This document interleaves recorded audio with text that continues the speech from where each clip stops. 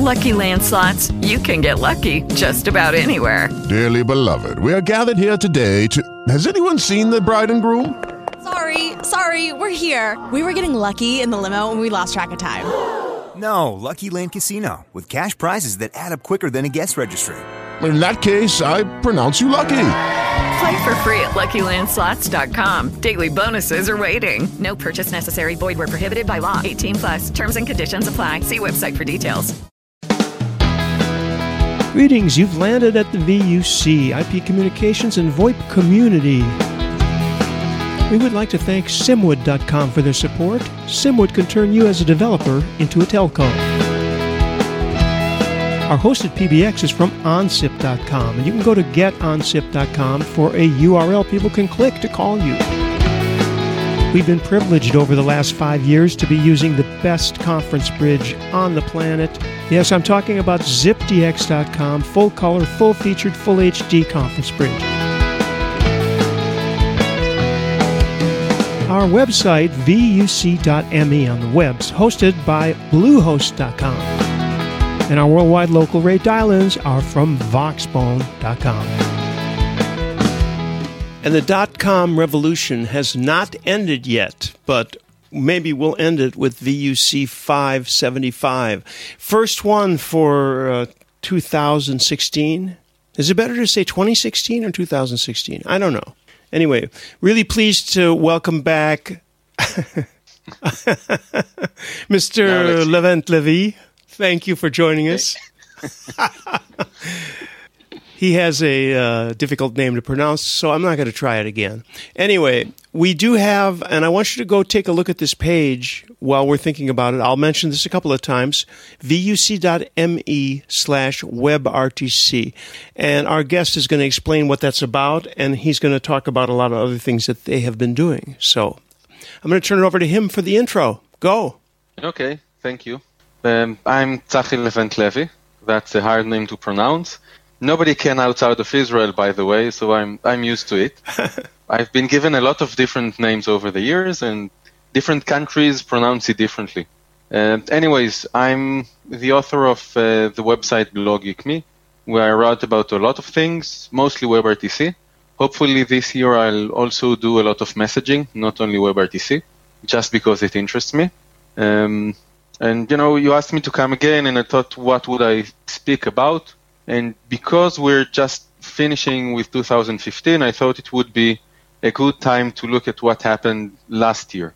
So I'm not going to focus specifically on platform as a service. I will in this case. And this is around the report that I've written 2 years ago, and I update it twice a year now.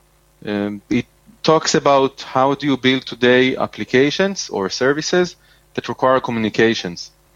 And these kinds of services and applications end up needing usually some kind of WebRTC these days, where you need voice or video communications over IP. So most do it using WebRTC. So it started by looking at the market, the different vendors that are out there, what they have on offer. And I've decided to go into the API space for that, and those that are mostly hosted systems, where you call an API and it does what you want it to, and you don't need to manage or maintain the service itself. You just use it. Most of the systems that I'm covering in the report are acting that way, and every half a year I need to update it with different trends in that market and with the changes that the vendors go through as well. So I've also prepared a short presentation. Let me see if I can share it. This is also going to be somewhat challenging. Okay, do you see this one? We do. Okay, so just for context, I'm running on an Ubuntu machine, and I'm showing that from a laptop through TeamViewer, connected to Google Hangouts for the sharing, and that goes to YouTube on Air, or Hangouts on Air, to YouTube, and probably through some other hoops and things that you take it through in VUC. So that's it's interesting to actually do these things. It's amazing. It's amazing just that we see that. Yes, that it works. Right. I just decided to do it instead of using the laptop. I prefer this machine better. So I want to go through the trends in the WebRTC PaaS platform as a service space. And first of all, let's see what that space exactly is. So these are the vendors that are currently on my report, the one from September last year. That was the latest update. Since I've started, 2 vendors actually got out of the market. AdLive was acquired by Snapchat in 2014, and Request also was acquired by Blackboard, and they both just exited the market, so they no longer exist. There are other platforms that I'm aware of that are just not in my report, usually because they didn't find the reason to reply back to my questions. And there are those that I just might not know yet, or didn't fit because they don't fit in the type of questions that I have. So when you go and try to build something with WebRTC and you want to use a third party to host your service, there are many alternatives out there, and they are not the same. Each one of them is different from one another, and there are a lot of decision points that you need to take in order to decide what to do. What I want to touch, again, is a bit of the things that happened to us in 2015. And the first one is acquisitions in this space. So we had Crocodile RCS, if someone remembers that company, in 2012 or 13, I think. Then it was silently acquired by Acision, and Acision took it and rebranded it as a platform or product that they called Forge. So Acision Forge is a platform that I'm covering, and it includes voice through PSTN, SMS, and then voice and video is in WebRTC, and also IP messaging. This year, Acision got acquired or merged into Converse, or what was left out of Converse, after they sold bits and pieces to other companies. And then they rebranded the whole new company under the name of Sura. And they're now operating under that name. So the actual platform and APIs exist, but they changed hands through time. Someone can, guess the next acquisition that we had this year in this space? Probably be Jitsi, wouldn't it? Almost. That would be the next one. But Cisco acquired Tropo. Right. So we had Voxeo, and then Voxeo Labs, they split. Voxeo Labs was rebranded as Tropo, and then got acquired by Cisco this year. And today they're doing, almost what they did earlier, but they're also part of the Cisco Spark work. So they're now part API platform, part unified communications. Hard to really say how that works. But the system is there, the APIs are there, you can still use them. The third one is not Jitsi. Jitsi isn't this kind of a platform because it's just an open source package, framework, whatever that you can go and install on your own. And it offers only one specific thing to do, and that's an SFU, a way to build a multi-point conference through a selective forwarding unit. The third one was Unify, acquired by Atos. I guess it's more of a, let's say, monetary transaction than anything else, financial one. I don't know what it really means. Unify had a new platform that they introduced in 2015 called Circuit. It was, again, for developers, built on top of WebRTC and on top of the unified communication service that they offered. But again, the ability to build whatever use case you want with it. And now it's part of Atos, but still under the same brand names. So one thing to say about the acquisitions we had in 2015, they didn't ruin anything to anyone who actually used these platforms, as opposed to what happened in 2014, where companies just, the vendor you used vaporized and you couldn't use it anymore. Now, if I had to choose the top vendors in 2015 in terms of what they did, these would probably be Twilio and TalkBox. They're also, you can say that they are the elephants in this specific domain and space. And I think that they are the most interesting ones because they showed the most significant change in their offerings in 2015 from all of the other vendors. The other vendors, they moved, they added features, they progressed, which was nice. But Twilio and TalkBox almost redefined what they are doing in the process of working on 2015. And they did that in two very different ways. So TalkBox decided that they are going to go vertically and drill down to whatever it is video. So TalkBox, if you don't know, is a Telefonica company. They got acquired by Telefonica in 2012. Essentially, if you want to build a use case that requires video chat, multi-party, that is complex, they are probably the best alternative in this space if you don't want to actually own the infrastructure.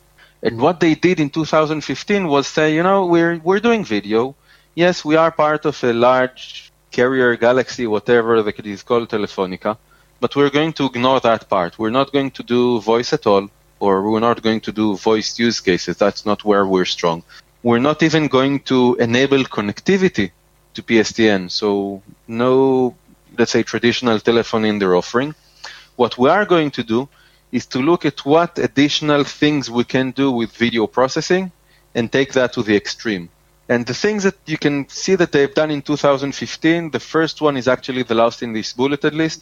They started churning out white papers on specific verticals that can enjoy the addition of video communications. So they decided to do, market education in this space, and they've done it beautifully. I like each and every one of their white papers.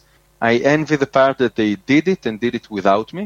And they show the statistics around each and every vertical, how it works, why it requires video, where it requires video, and then they showcase several of their customers and how they use the TalkBox platform differently to get to implement their own use case. So if I remember correctly, they have one on banking, healthcare, and education, and really good white papers. The thing that they did with the product, they added a lot of collaboration when they added a new annotations widget that essentially says, you can do screen sharing and that's nice, and then you can build everything on top of that on your own, but we can also offer it for you as a widget with all the built-in bolts and nuts and bolts that you need in there already available. So again, it will take you less time to build your use case because we thought it out already. They tried doing it in the past with call queuing, didn't work that well. This one is a lot more focused on video communications and collaboration, so it has more of a chance to work. It's from the past 2 months, so it's still early days to say if this will be adopted or not. Now, I've saved the most important or interesting part for last, and that's the introduction of a new product offering that they called Spotlight. They launched it in December, but have been beta testing privately, doing betas with it with several customers. And Spotlight is essentially a live product broadcast platform, similar to how Hangouts on Air works. So you can do a broadcast where either a single person is going to shout out to the crowds, like Meerkat and Periscope does, or you can have several people doing a discussion, like this one, and then broadcasting the result live and then storing it or playing it back later on. And this is one of these use cases that is quite elusive. Many people ask for it to build their own use cases, but whenever they came to me and asked, the only answer was, you need to build it on your own.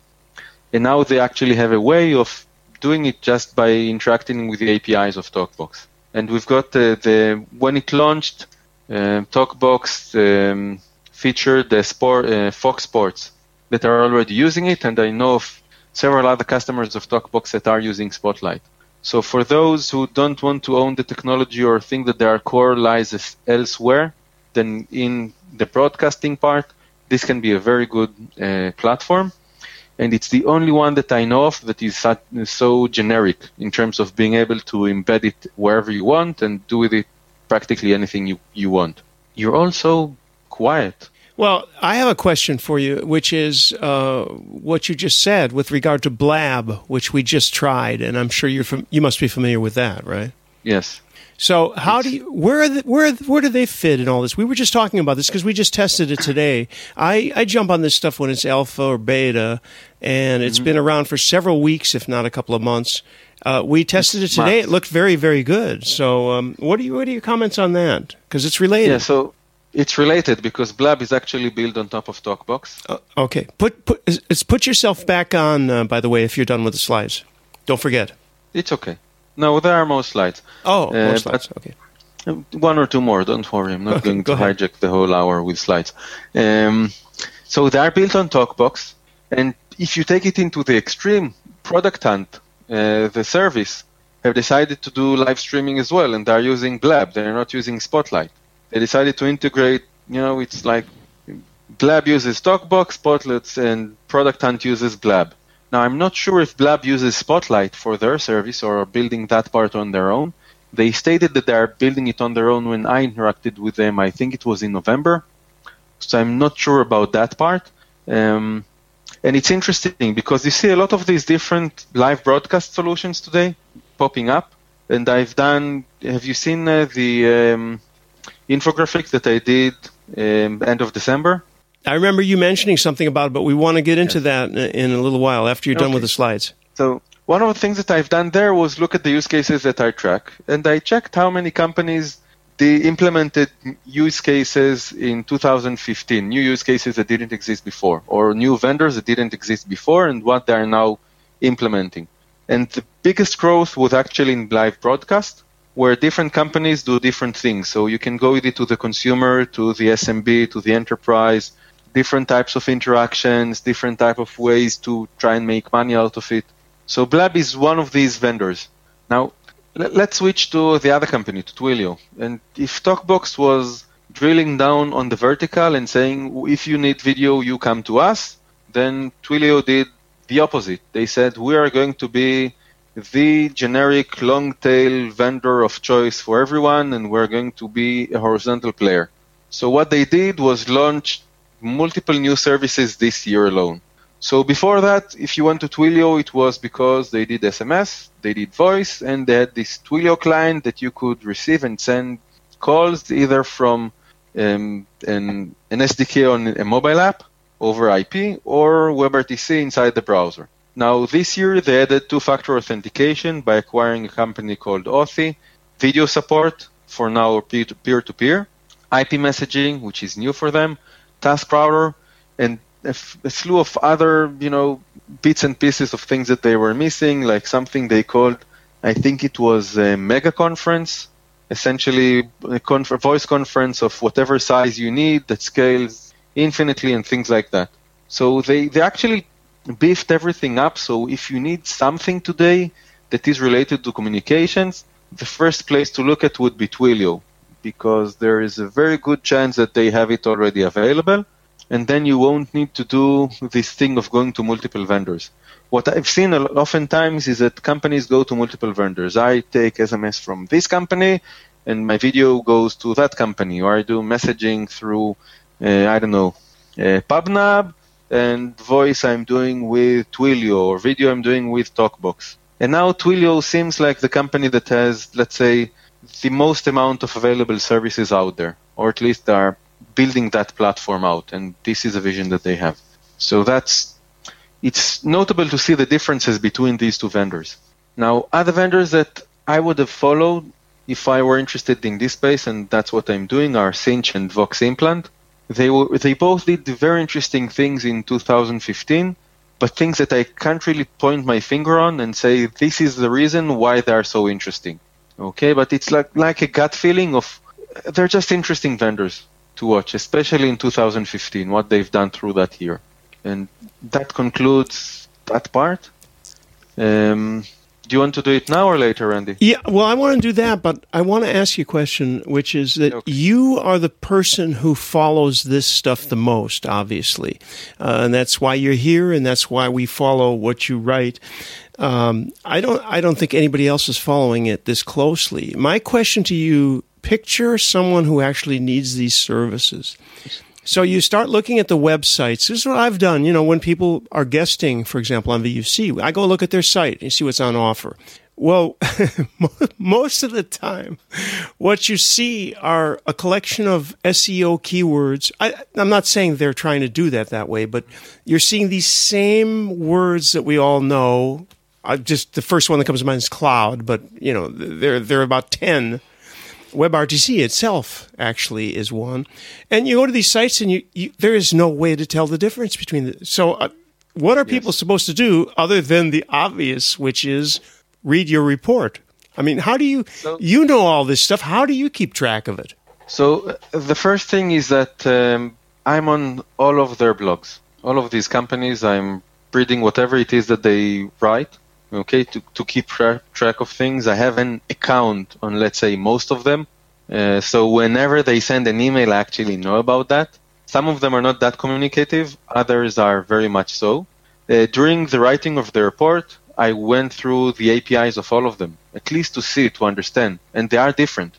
They're not the same. And a lot of gotchas in there, like, okay, we do video conferencing. What does that mean?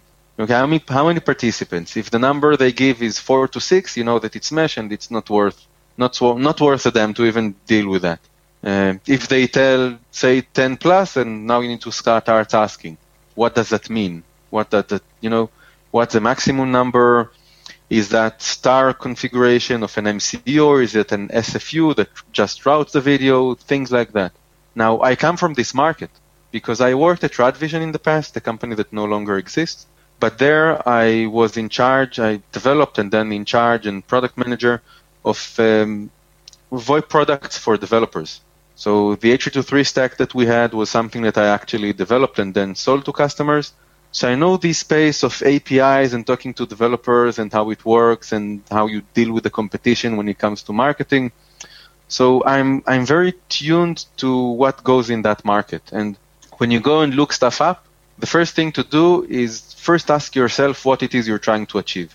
And when you ask companies or people that think, they say, well, we want to do A and B and C and D and E and that as well and this one. And the answer will be, well, we're trying to do a telehealth solution where we need a person to talk to another one, and he needs to do that over video, and it needs to also use voice, and it needs to work on mobile phones and on desktops, and we also want it to run on an embedded device, and sometimes there's a third person that needs to join in, and this needs to run globally, and we need to record stuff, and you get, the whole shopping list of whatever it is that they will do in the next 20 years. And the answer is, well, if you want to do that, you have no one that can cater to your needs. And then the first thing that you need to do at that point in time was to say to yourself, okay, what am I seriously and honestly going to be able to achieve in the next year or two? Because the rest is just fluff. It's dreams, leave that aside, you're not going to do it. So picking a vendor today from that list won't help you. Now, after you got that list of features, the next thing to ask is, okay, what are the limitations that you have in your solution? Things like, well, we need this service to run in Africa. Okay, and then the answer is, good, go build it yourself, because none of these guys have any data centers in Africa, so it won't help. Or I need this thing to run best in Europe or in the US, and you'll see different vendors that cater different locations. Or, I'm this huge company, I'm a corporate, what I like is to have an SLA in place, a throat that I can choke every day when my engineer tells me that something goes wrong, and I like this support. I like to pay for support and harass the people that I'm going to work with. And then there will be companies that cater to these kinds of desires and needs. They don't relate to features at all. They just relate to who am I as a company? What's my definition? Now, the next one is, do you have developers? Are you going to outsource it to someone else? Are you looking for someone to build it to you? Some of these platforms will have, we have third parties that work with us and can build it for you, system integrators, small developer shops. So there's a lot more than just saying, this is the feature list, this is what we're going to do, and that's it. And it's no different, by the way, than selecting and picking any other type of vendor that you have for your company. It goes to features, and then it goes to what your values are as a company and what you're looking for. It's a tough decision, though. And so getting back to the report, this seems like an excellent way to figure out what you're trying to do and how it meshes with the reality. What are the major desiderata of companies that are looking through these markets? Actually, everybody wants to do video conferencing now. Now it's the click here to talk to a counselor. What is the big thing right now? We know that WebRTC hasn't really reached its adult maturity, and that someday it'll be doing way more interesting things, I think, most of us think. But what's today's need, and why are people looking through this stuff in the first place? So the first reason that they go to WebRTC is because you couldn't have done these things in the past. Not technically. Everything could have done technically in the past as well. But if you try to build a system, and I saw this use case recently, of veterinarian. I want to take my dog to the veterinarian, but I don't want to drive him there. I want to do that from home. So the dog will meet the vet through the PC. Okay? True story. Now you can say, stupid. how many dog owners are out there within the country of, let's say, Israel, that would be willing to use this specific service for their needs. So let's take a larger country, France or the US. So, a couple of millions. How many of them are going to know about your service and use it? You drill down, you see that this isn't going to be a $1 billion market. And for such small markets, you couldn't have used voice over IP at all in the past. It was just too damn expensive to build and too damn expensive to operate.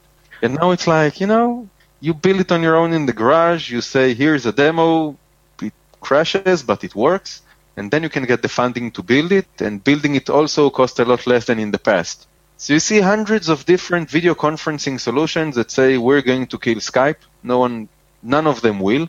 One of them might, but that's the savvy guy that actually knows what he's doing. The rest are playing with the technology. But it also allows business people to come and say, I know my niche. And my niche is selling cars, or I know the niche of the needs of not the doctors, the people that prescribe drugs or sell drugs, the pharmacies. Okay, and there is a very specific need in that market niche for adding remote communications through video, and I know that need exists. I just don't know how to build it, and that's where these companies come in, and where they solve a gap in the market and enable people to build new use cases that weren't possible before. Michael Graves is going to show us. There you go. She's sleeping. There she is. If she could go to the vet remotely, she would do it. But I would come back and be more pragmatic. The other dog is actually underneath the desk where you can't be seen. I would come back to you and I would say, this is an excellent example, except that let's make it more human-based, as the humans are better funded in this environment. Although the human's judgment with respect to their own health care is quite often a little more constrained than with respect to their pet's health care. Witness pet pharmaceuticals, one of the largest growing branches of pharma right now. But that's another story. But VC, who is not in the WebRTC space, but is a sort of a non-traditional video conference player, we haven't had on in a couple of years. Go up, camera. There we go. I was going to say you're headless. Go ahead. They are now completely telemedicine based, right? Which is, and that's it's find that niche. What niche do you know, and how do you take this tool set to exploit that niche? I actually heard of a specialist doctor in Dallas who has a team of nurses that travel with a small suite of hardware that they go around to outlying areas where he would never travel because he's a specialist, his time is much too valuable, but they set up consults with patients in these outlying areas over a video link. And it just seems to me that WebRTC is sort of an easier channel to use than rolling around an HDX 4500. I'll give you two examples. The first one is a healthcare company here in Israel. They do a similar thing, but they don't have nurses. They don't need it. They build that device that takes all the readings that are required, even the audio ones and the video ones, and they can check if you take your temperature or check your heart rate and things like that. And that device connects to a mobile phone. The mobile phone connects to the doctor on the other end, and you can do a visitation using WebRTC to drive the call, but also send all the telemetry in real time. So that's one, and it's available, and it's a lot easier to do today than it was in the past. You don't need to roll a cart with Polycom telepresence system. You can just tell the guy in the home, use your phone. The other use case is on my blog.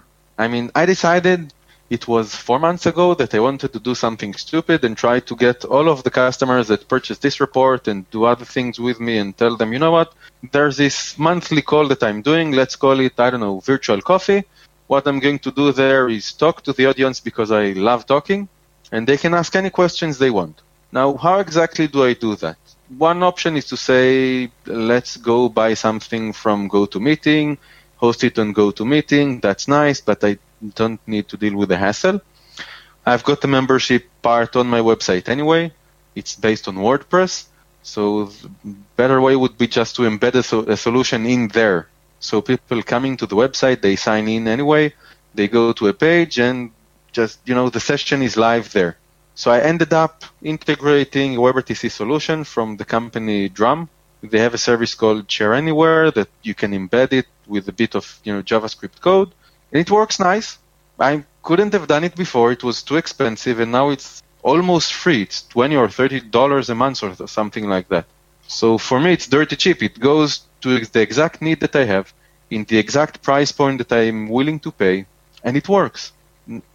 It's hard to see how well, we've been saying this for a long time, but it's hard to see how a lot of traditional players in the space are going to keep up with any of this, because there are so many of these types of solutions available.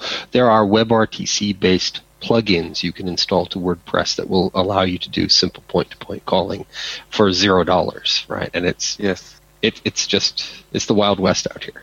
Yes. So, do you actually see any one particular overriding use case, or do you just think it's going to be pretty ubiquitous and used for everything as it matures? Everything.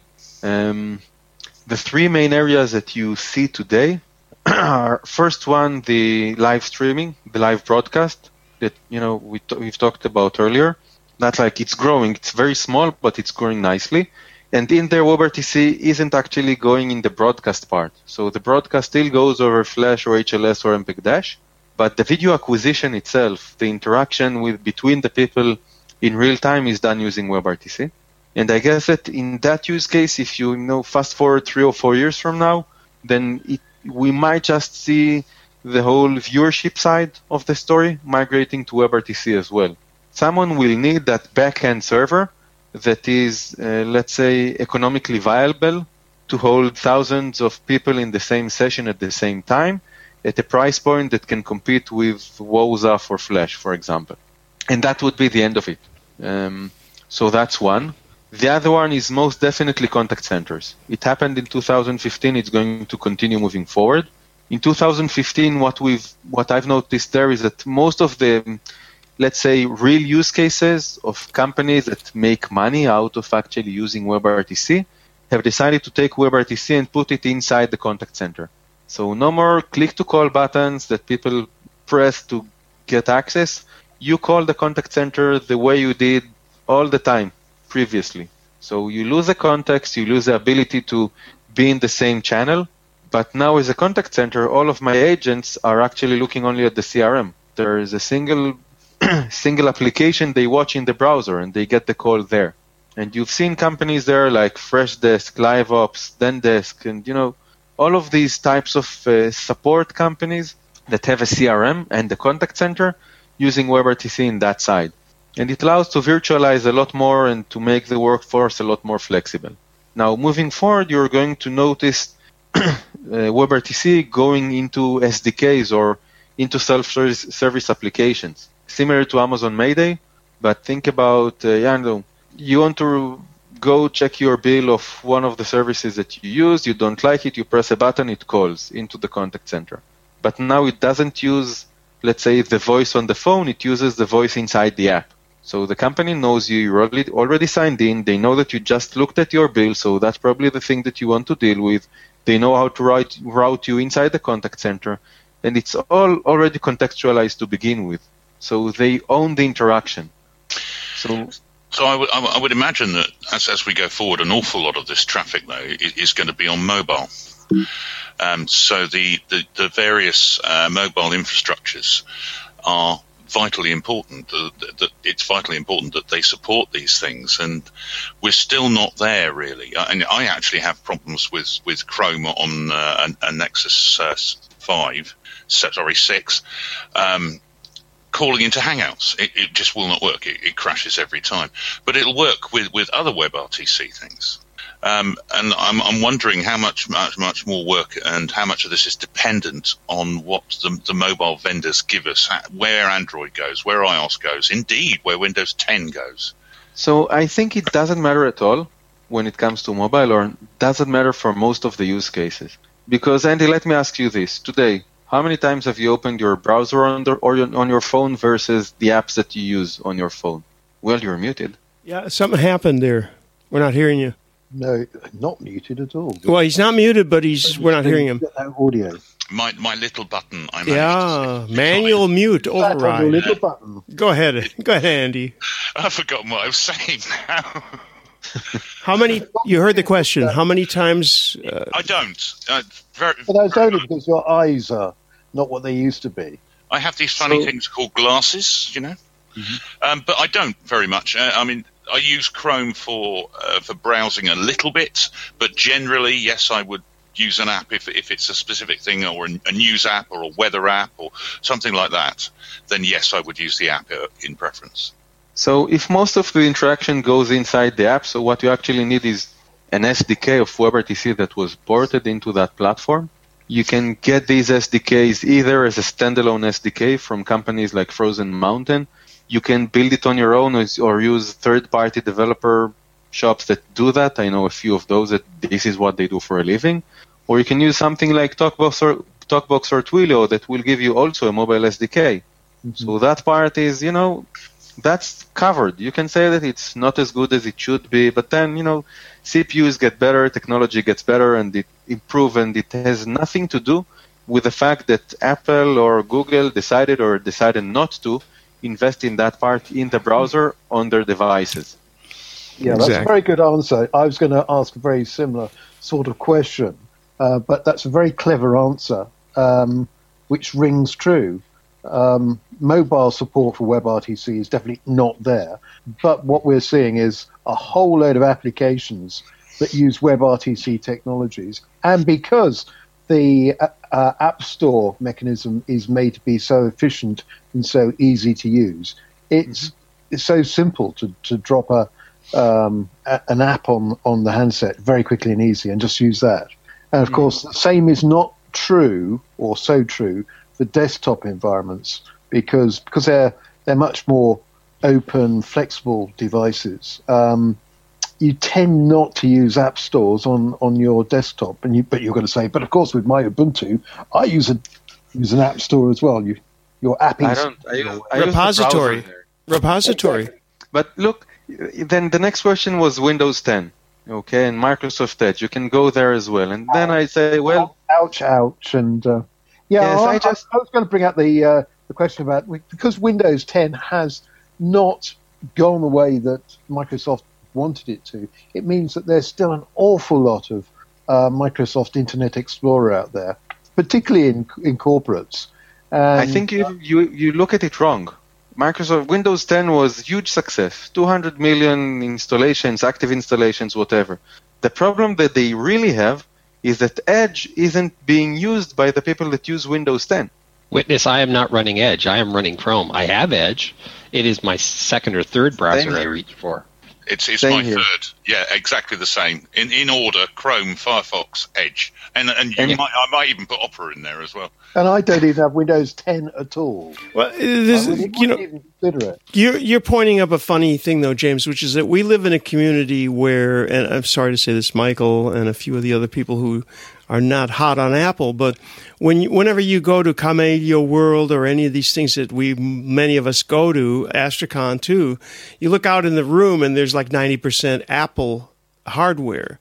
Well, yeah, and if you turned up at something let me just clarify that I'm not Windows 10, you get laughed out of the building. I am not a Microsoft hater. That's not the point, okay? You want to build something that's applicable to a large user base. That is the large user base. Right. And so be it, right? I agree with that, too.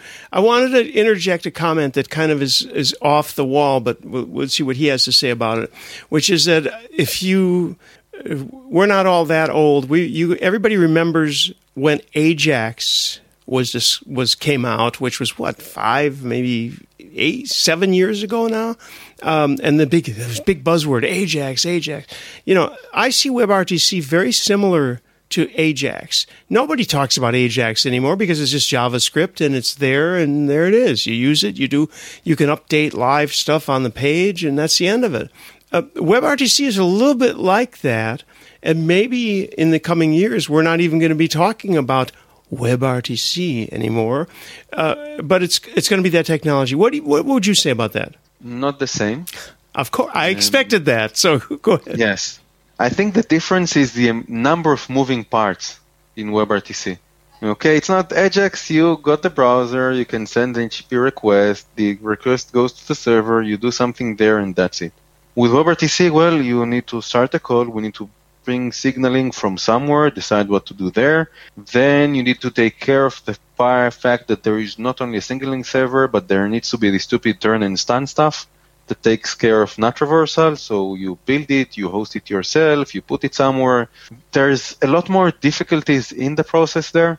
So unless someone comes and make it stupid simple, but at a price point of free, it's not going to die away or go into the background of our lives. Right. Well, you are making one very good point, which is that Ajax concerns a little bit of drawing and a little bit of text, and WebRTC has live video. It's real-time communication, so there is a big difference. I was kind of making more of a general point, which is that we're not going to be worried about the keyword WebRTC in the future, perhaps. And it's not going to be such a hot topic. I mean, the VUC, we've been talking about for the last 2 years. We talk about almost nothing else. So that's a funny aspect in and of itself. But it's the most exciting thing happening right now. I mean, what are we going to talk about? SIP? We're talking about Windows 10, are we, again? No, we're not. No. And it's just things like the Microsoft Lumia 950 and the Surface Book. And whenever I see somebody on the train, the occasional person, and there aren't very many of them out there, who produces a Surface Book, everybody goes, ha, ha, ha, ha, ha, and laughs at them. Yeah. Oh. I would suspect as much as anything, that's because people don't quite understand how good a Surface 3 is, to be honest. Yes. I envy the people that use it. On the other hand, the Lumias are kind of like, oh yeah, well, whatever, go away. Well, didn't Microsoft, in all honesty, the first two Surfaces were so ridiculous, and the RT platform, they really messed up the intro. But obviously, today, there are some amazing things that thing can do, and it's good hardware, but they kind of messed up the intro of it. That's classic Microsoft, though. Version 1 is just to see if there is a market. Version 2 is to put a little polish on it. By version 3, it's actually usable. Well, perhaps you're right. Perhaps I just have had no experience, which is probably a good reason for getting somebody who knows Windows 10 really well to come on the VUC and to tell us all about it. Show us what it can do, because I've got no idea. I'll tell you what it can do. It can do whatever you need from a computer. That's it. It's a laptop. It works. It's got a touch screen. Yeah. And the funny thing is, my kids use it and don't care, but they use Ubuntu and don't care either. They don't even notice the differences anymore.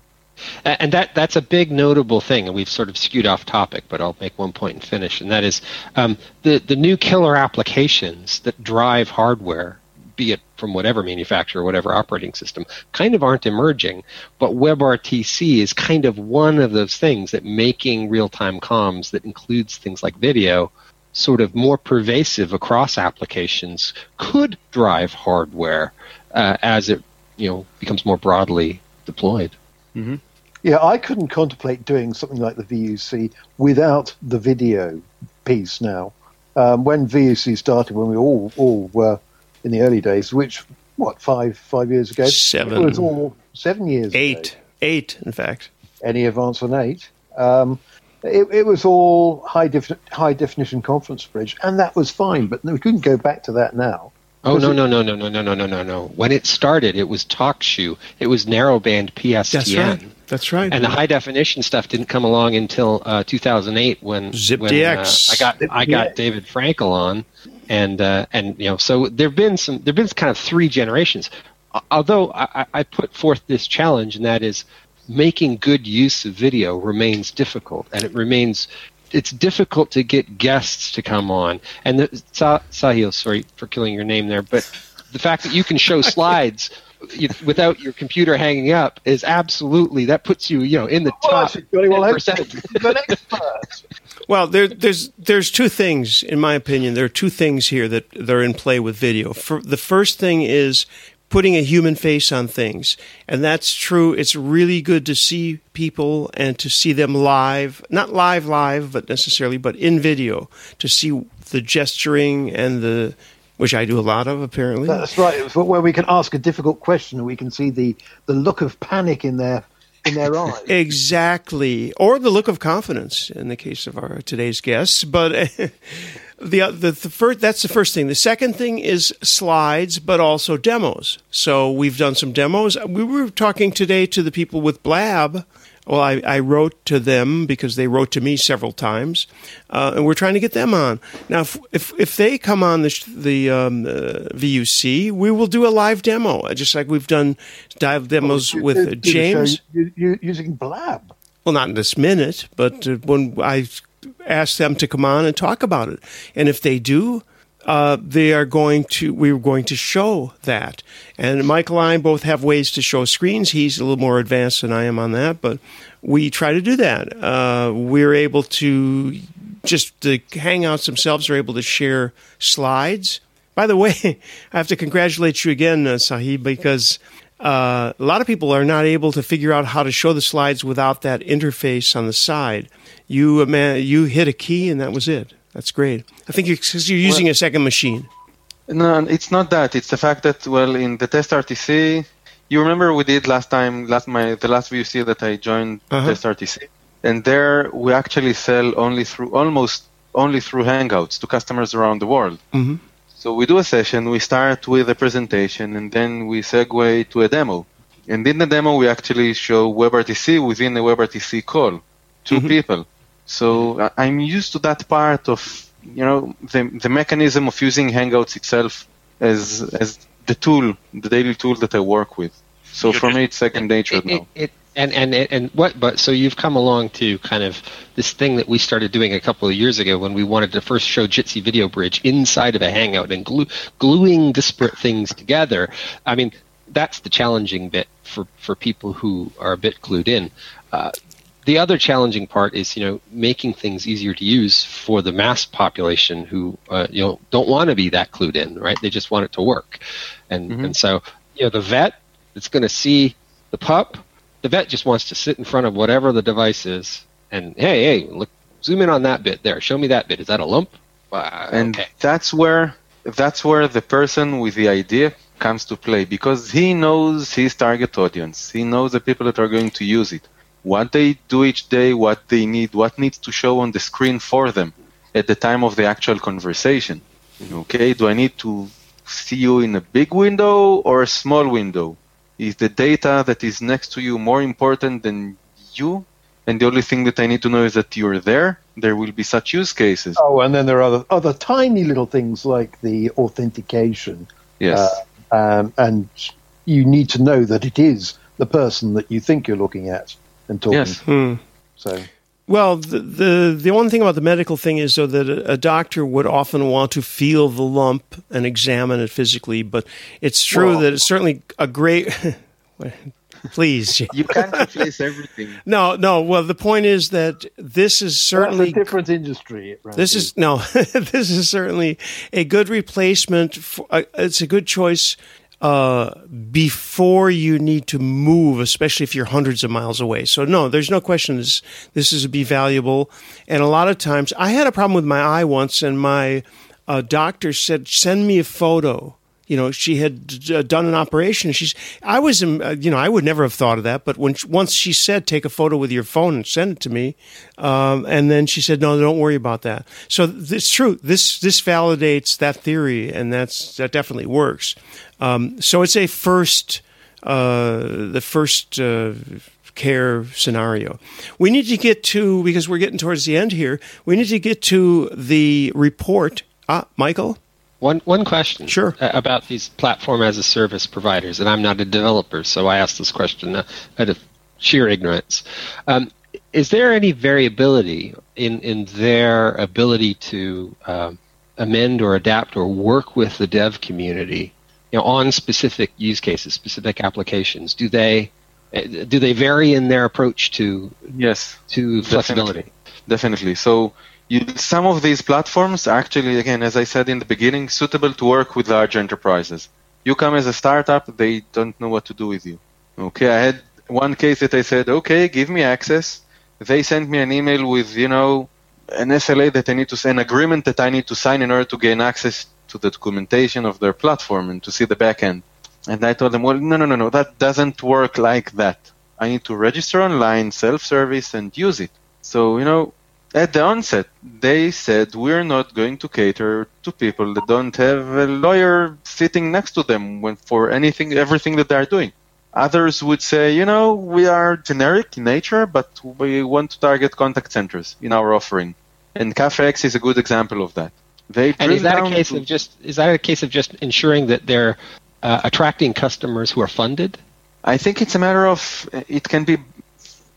there are different answers here. One of them would be, they are focused enough to know that they can't do everything.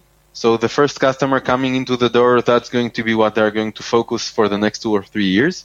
Okay? Because, success knocks, you do what it worked once, let's see if it works again.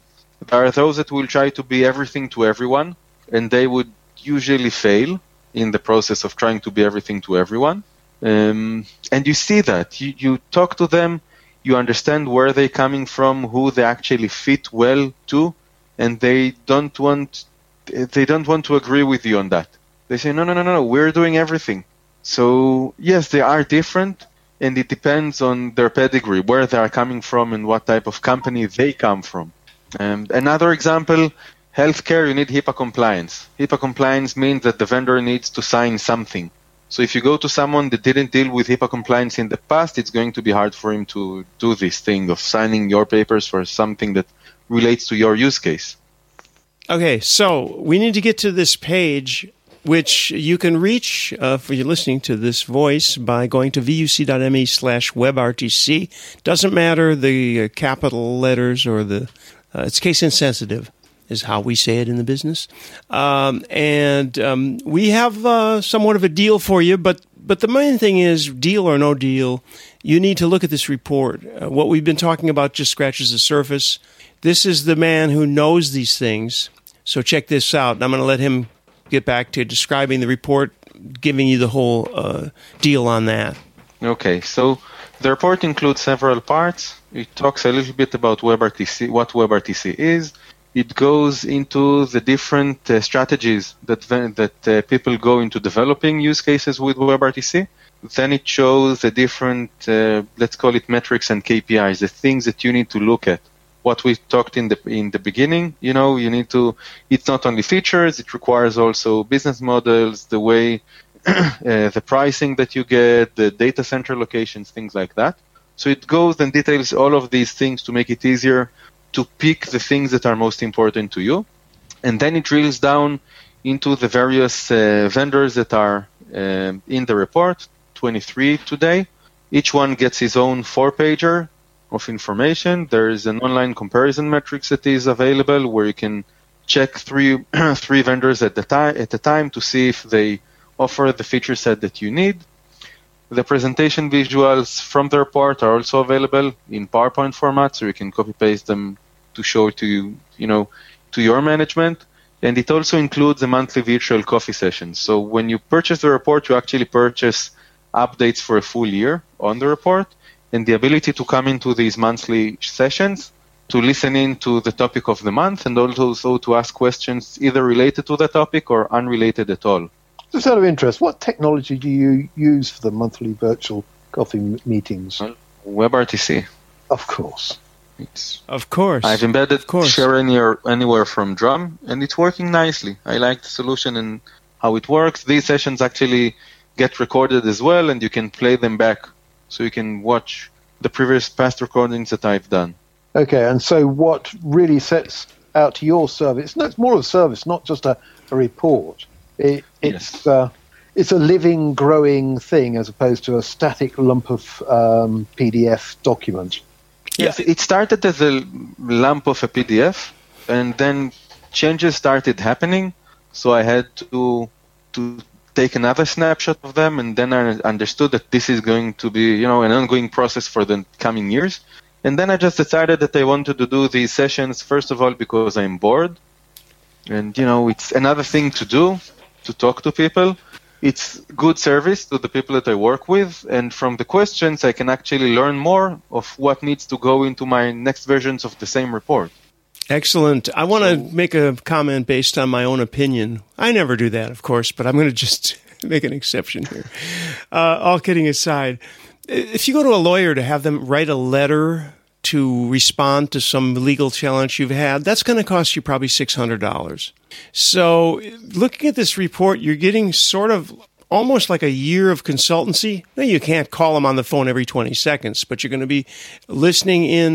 This is just such an amazing value that, as I wrote in IRC, if I needed this information, I would not hesitate for a second. I remember when my company, we needed Oracle, God knows for what reason, but we needed Oracle. It cost like $2,000. Hello?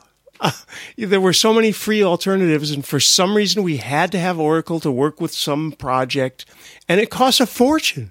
So this is not a big amount of money to have a personal consultancy sessions with somebody of this level of knowledge. I'm going to stop because I'm going to sound like some kind of carnival shill here, but I do believe this is well worth looking into. So if you need this, check it out. You're doing extremely well, Randy. You're doing a very good job.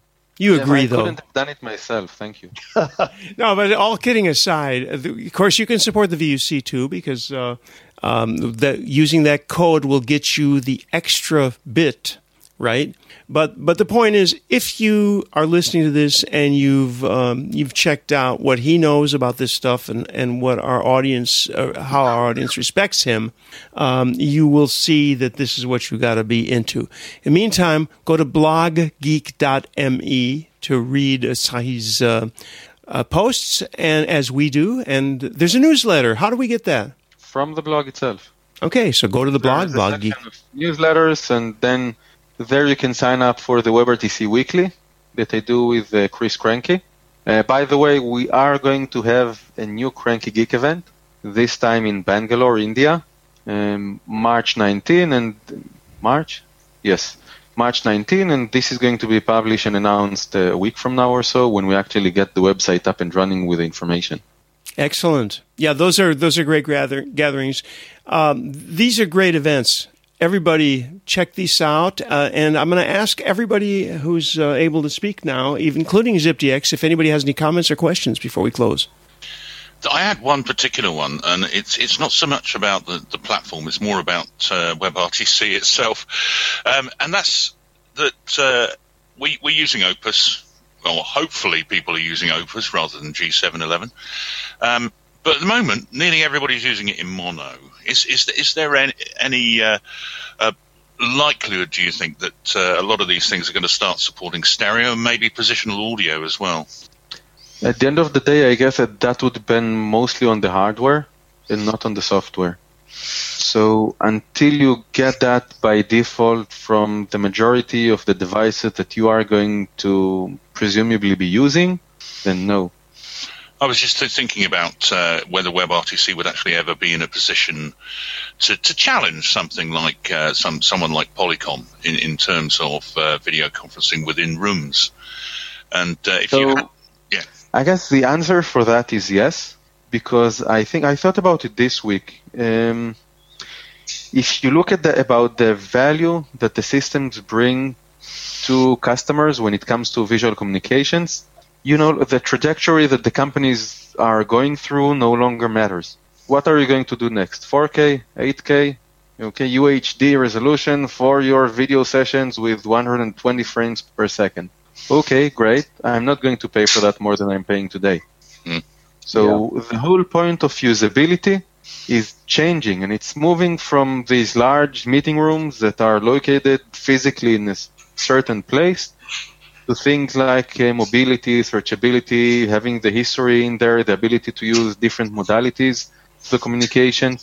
And you can also say it's the reason why Polycom closed their offices in Israel end of last year, and Cisco went and acquired Acano for, $600 million, a company that existed for 2 years doing WebRTC in the cloud.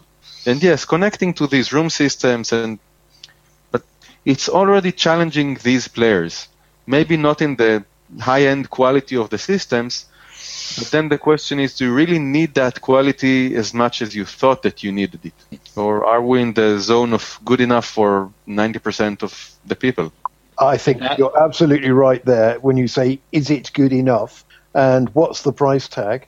And above all, you gain so much in flexibility. If you've got a big Polycom video conferencing suite, you're very limited in what you can actually do with it. You can do what Polycom designed it to do, and that's it. Whereas WebRTC, on a general-purpose bit of hardware, you can do a lot more.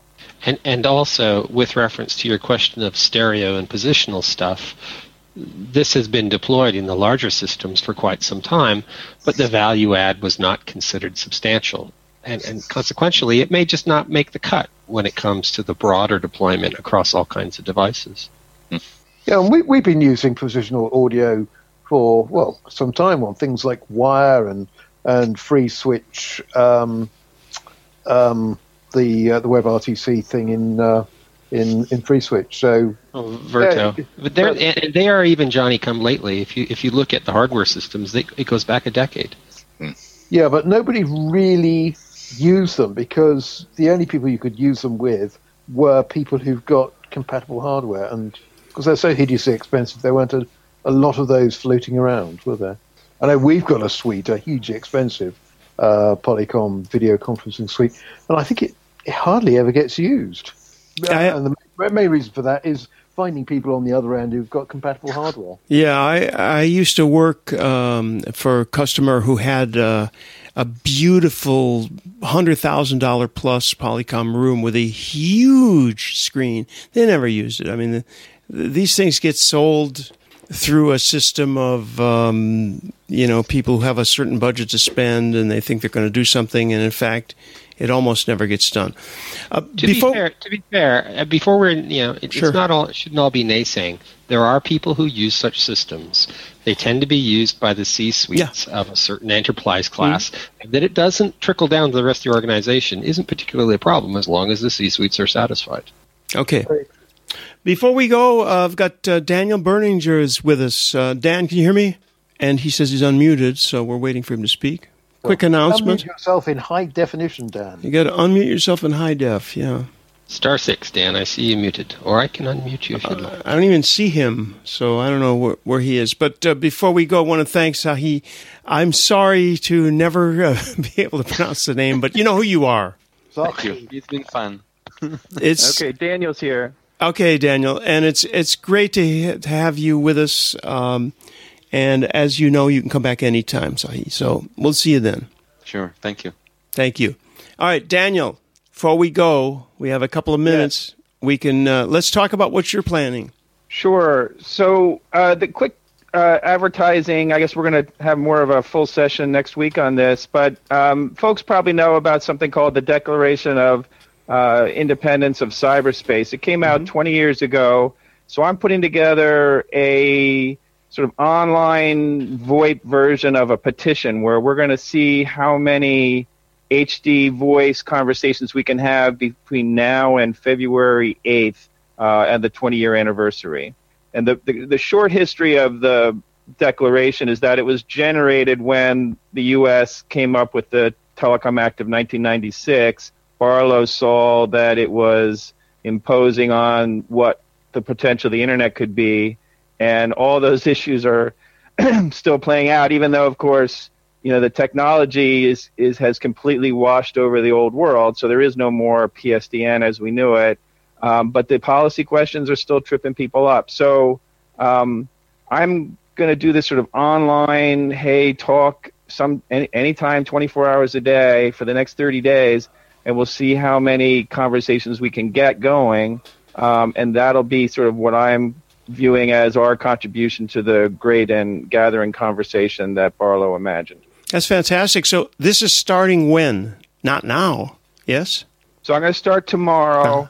So we have 30 days starting tomorrow, and I'll post to my list, and a lot of your friends are probably on my list. I have about 5,000 people that I've interacted in the VoIP HD world over the years, and we'll just see how far we get. And I'll be there as much as I can, and I'll have some co-hosts, and the conversation can range wherever. The part of the idea too is that we're stuck still doing telephone calls. 20 years later, the VoIP users group here is very unique. There isn't really any sort of interactive efforts like you have been going and supporting for a number of years now. And the idea just seems powerful that if in general there was a place you could go to talk to people any time of the day that wasn't necessarily somebody you knew, it seems like that great, again, what Barlow called the great and gathering conversation, that's kind of an idea whose time has come. So we're playing around with that. I'm so old that you used to be able to pick up your phone and do that. You never knew who was going to be on the other end. Party not lines. To call somebody you don't know. So if you imagine, the web itself, when you browse the web, as far as you know, you're alone, right? Okay. You can go to whatever website as far as you know you're alone. But in fact, no, there's probably 10, 20, depending on where you are, people at that same website. Sure. And so the thought is there should be these sort of massive conversations out there that you could just join anytime you want. Oh, you're talking about Usenet for voice. Yes, Usenet for voice, IRC for voice. And we'll just, but again, it's the quote unquote, the technology's there, but it hasn't happened. And so we're just experimenting with it and promoting HD voice, and we'll just see where it goes. Okay, is there a single URL we can go to figure out how to call? So right now it's just Dan. Yeah, so Dan at danielberninger.com is the SIP URI. Oh, okay. So we'll try to put that out there, and I'll look for your email. I haven't read your initial email yet, the one that you just sent today, I think. But we'll put that information out there, and I'll definitely be there. Let me know. Sure, I'll definitely be there. And we're going to say goodbye for now, and we'll move on to the Mature Audiences version, which is on ZipDX. So take care, everybody. Hey, that was the bleeding edge of the IP communications and VoIP community. We're at vuc.me on the web. Thanks to Simwood.com, who can turn you as a developer into a telco. Our host at PBX is provided by onsip.com. The site at vuc.me is on bluehost.com.